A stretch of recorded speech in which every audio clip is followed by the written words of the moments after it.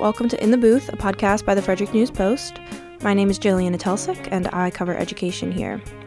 In this series, as you will know if you've listened to any of our previous episodes, we are sitting down with each of the 16 candidates for the Frederick County Board of Education. This is a way more crowded field than we have seen in many, many years here in Frederick County, and there's been a pretty unprecedented amount of money poured into the race so far. With school board elections across the country receiving more attention than ever, we wanted to ask each local candidate about the most pressing issues facing FCPS. So for today's episode, I sat down with Isela Bravo. She works in human resources and community engagement for the Asian American Center of Frederick, and she ran unsuccessfully back in 2018 to represent District 4 in the Maryland House of Delegates. She says she feels like she could bring a unique perspective to the Board of Ed. She told me about her professional background, her time as a PTA president, and what she would do to improve communication between the school board and the community if she were elected. Hope you all enjoy the conversation. Check back for more over the next couple weeks. And don't forget, we're getting close here. Primary elections are July 19th, and early voting begins on July 7th. All right, today we have Isela Bravo. Thank you so much for joining us. Thanks for inviting me. What area of the county do you live in? I live in Mount Airy. I've lived there for over 15 years now. Okay, cool. And what's your day job? My day job, I work at a local nonprofit, and I started off doing human resources and have branched into community engagement, and I basically do whatever I can to make sure that we are successful in what we're doing. Okay. What kind of work does the nonprofit do? The nonprofit, we service Frederick County, and we run a range of programs to help the community, everything from helping expectant mothers to helping seniors and finding them opportunities to volunteer. Great. So can you tell me about what made you decide to run for this position? Have you ever run before? I did run for office before. I ran 4 years ago. I ran for state delegate for District 4. I was a Democratic candidate, and so it was a difficult run in that district. But I thought it was important to show that there are lots of views everywhere, right? So I ran 4 years ago as state, and this time when I looked around and people asked what I was interested in, being away from schools now, and that my kids have graduated and they're now in college, I really wanted to get back into it. And I am very interested in the education policies here. I moved here because of education. And so, I saw the opening there, and I thought this is something this is a way I would really like to serve. So what do you mean when you say you moved here because of education? So I was living in California, and my kids were about 2 and 4, and I looked at what school opportunities were there, and there were none. So my husband walked in one day and said, I got a job offer in Maryland. I know you won't leave your family. And I said, well, let me take a look. And I looked up all of the numbers, and I saw that Maryland was number 1 in education. And so I said, we will leave because my kids deserve the best education they can get. And that's why we moved here. Great. So what do you see as some of the most important issues on your platform as you launch this campaign? My emphasis are on, one thing is caring for the people that care for our kids, right? We have these huge job description, and my background is human resources, so I look at everything as from that angle, that perspective. We are losing teachers. They are overworked. They're getting called some pretty horrific names, and I really think we need to change our view and change the way we're looking at teachers and offer them the support they need to be successful. If they're caring for our kids, we need to care for them too, because there's that trickle effect, right? So that's one of my main platforms, being able to support teachers, finding out what they need, adequate resources. Another thing that I'm a big believer of is diversity and representation, and I mean that in color, religion, ableism. Our schools should reflect our community, and I think it's really important to make sure that we set that as a goal. And I also I really believe that we need to look at our class sizes. Our class sizes are, I have teacher friends who are talking about 34 children in one class. we got to do something about that. And so again, it goes back to enabling the people at our schools to be able to do a good job because our kids deserve it. Mm-hmm. So if you were elected, you would be serving alongside the first new superintendent that FCPS has had in over a decade. I'm wondering how you would plan to work with Dr. Dyson and what, if anything, you think the district could maybe change or do better as it enters this new chapter. I am a big believer in education of the general public, of what boards do. I don't think that there is enough information out there about exactly what the board can do, what they're able to do. Even things such as the rules of the meeting. So something I'd like to see is more communication from the board. And as far as the new superintendent, I look forward to working with her. I mean, I don't have any preconceived conditions because, I don't know her. Wasn't there in the interview. I can't really say how I would work in the future other than I would hope positively and well. I think it's important to have a good relationship. We have to have a good relationship in order for our schools to succeed. Mm-hmm. Okay. So one of the things that I know from speaking with Dr. Dyson, one of the things that is top of mind for her is the district's special education programs, especially in the wake of this Department of Justice investigation. I'm wondering what your plans are as to how you would navigate the continued impacts of the DOJ investigation. Any changes you think might be beneficial in the area of special education, or even just rebuilding trust in the community in that sense, since I know this has been something that's been on the community's mind a lot in these last few months. Yeah. It's a tough topic, right? Because so many people are affected by it. And it's heartbreaking to hear that any child felt less than the respect that they deserved. So what we need to do to move forward, and I'm a big believer, and we have to look at it, and we got to move forward. I go back to supporting the teachers and looking at who is teaching this, and if these mistakes are happening, there's obviously training missing. There's obviously there are things missing from the school. I wasn't there in the investigations. I've read some reports. I would have to do more investigating before I could just snap off things, because I'm not going to take those decisions lightly. But I do think it's important that we work with the superintendent, that we work with special education specialists, and we do everything we can to make the changes in the classroom, including having more adequate supervision. Mm-hmm. So more supervision of the programs themselves? Yes. Okay. All right. Another thing that's been talked about a lot in the community these last few weeks is the health curriculum. There has been some debate over these additions that the district and the state says is an effort to make lessons more inclusive of all sexual orientations and gender identities in an age-appropriate way. There is a contingent who is pretty upset by this and thinks that it's not age-appropriate. I'm wondering what your thoughts are on that issue right now and on the way that it's been playing out in the community over the last few weeks. All right. Well, those are two different issues right there.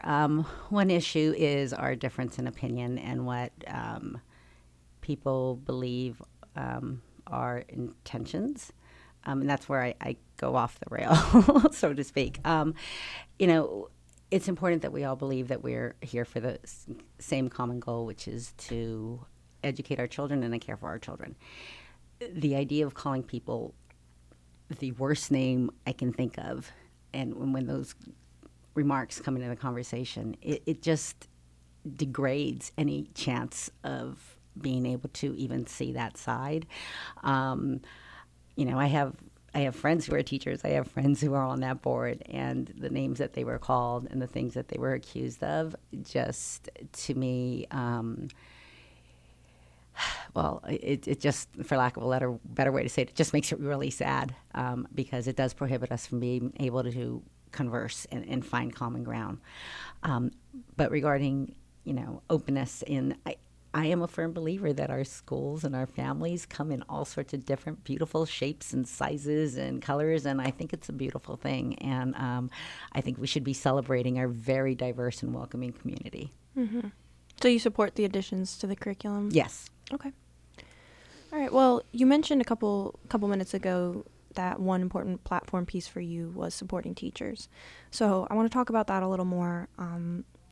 Teachers and board members alike have, for a while now, been expressing concern about how FCPS's average pay is lower than surrounding counties, and they say that that's leading to a lot of teachers choosing to go work in Montgomery County or Howard County because they can do the same job but get paid a lot more for it.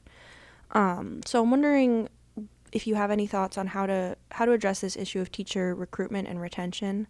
It's a pretty obviously important piece of the education system, and yeah, just what are your thoughts on that ongoing conversation, any ways to mitigate these concerns? So recruiting is in my background, and retention is, we cannot be successful if we don't retain the knowledge and experience to continue our schools and their good programs. Mm-hmm. So we need, and the other part of it is we want our community members teaching our kids. These accusations that people make would be harder to make if everybody in the school was of our community, right?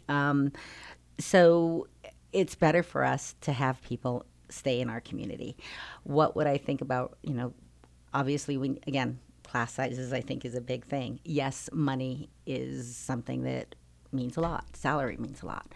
There are other ways we can go about it, though. We can look at possibly offering teachers, some points if they take out a mortgage in the area. We can look at recruiting, some of the local high schoolers and helping them pay for their college if they come back to teach. We have such a huge group of retired, really good people here who might be, who could possibly come in and learn, but we're going to have to figure out how to make them want to come in and search for the opportunity. Mm. So I think there are avenues to research. I haven't worked in their human resources office, so I can't tell you they haven't checked off all of those boxes. Mm-hmm. But I do think we can be creative. And again, I think Frederick County is worth celebrating. I think we are such a unique and wonderful community. I think there are definitely things we can do to retain our teachers. Yeah. With that issue of recruitment also comes a discussion about the diversity of our teaching staff. So over the last 10 or 15 years, the student population of FCPS has become a lot more racially and ethnically diverse, but the same can't really be said for the teaching staff. There's a pretty big gap there, and board members have talked about recently the fact that the teaching staff of FCPS does not mirror the community. There's been some talk about hiring an HR specialist who's specifically focused on minority recruitment. So I'm just wondering what your thoughts are on that issue of trying to make the teaching workforce more closely resemble the community, and any possible avenues you would support to get there. Oh, yeah. I'm a big fan of this. As a child, I didn't grow up seeing a lot of people that look like me out there. That's not great, right? It didn't hurt me for life, but it was definitely something that I look back on, and I thought, I love that kids today are able to see people that look like them on TV. Mm-hmm. I think that's a wonderful change, and our schools should definitely reflect that.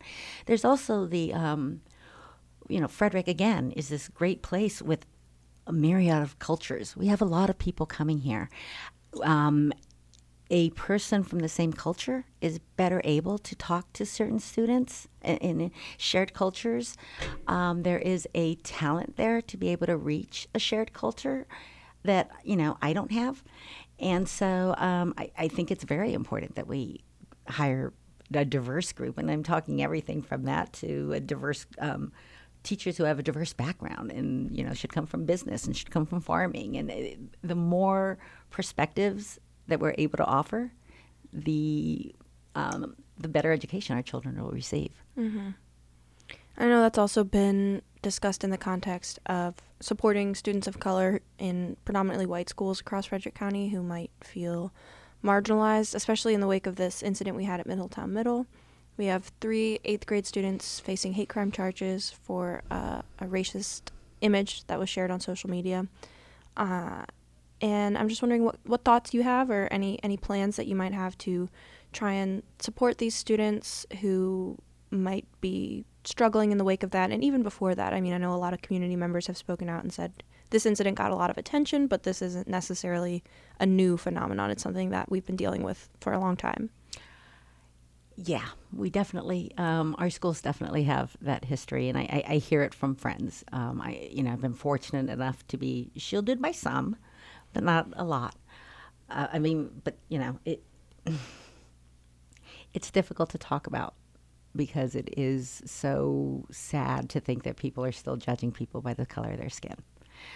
But that's where I think education has to come into play again. And so, I'm excited that we're offering African American studies, but we should be looking at offering Latino and Asian American studies too.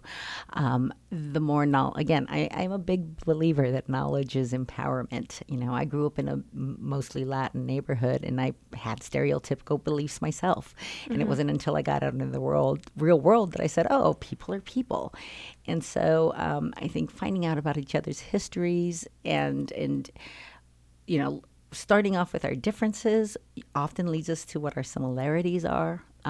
So I think we need to work together more. Okay. So something else I wanted to touch on was this recent survey that was conducted by the firm that was responsible for hiring Dr. Dyson as the new superintendent. So as part of their hiring process, they asked a lot of community members, parents, teachers, even students about the school system and the direction it's going and the way it's being run. And some of that data showed that there appears to be at least low levels of trust in the community, in the school system right now. People feel like it's not doing a great job of communicating or being transparent. And I'm wondering what you think about that attitude right now that seems to be permeating a little bit, and how you might work to rebuild trust in the community with the board, the school system, and just the education system as a whole. We are in such a weird time right now. Mm-hmm. We're coming out of this pandemic, and some of us are still afraid to come out. Some of us are, ready to bust those doors open. Well, I think we have lost almost the art of communication, for lack of a better way. I'm not surprised that we feel that way.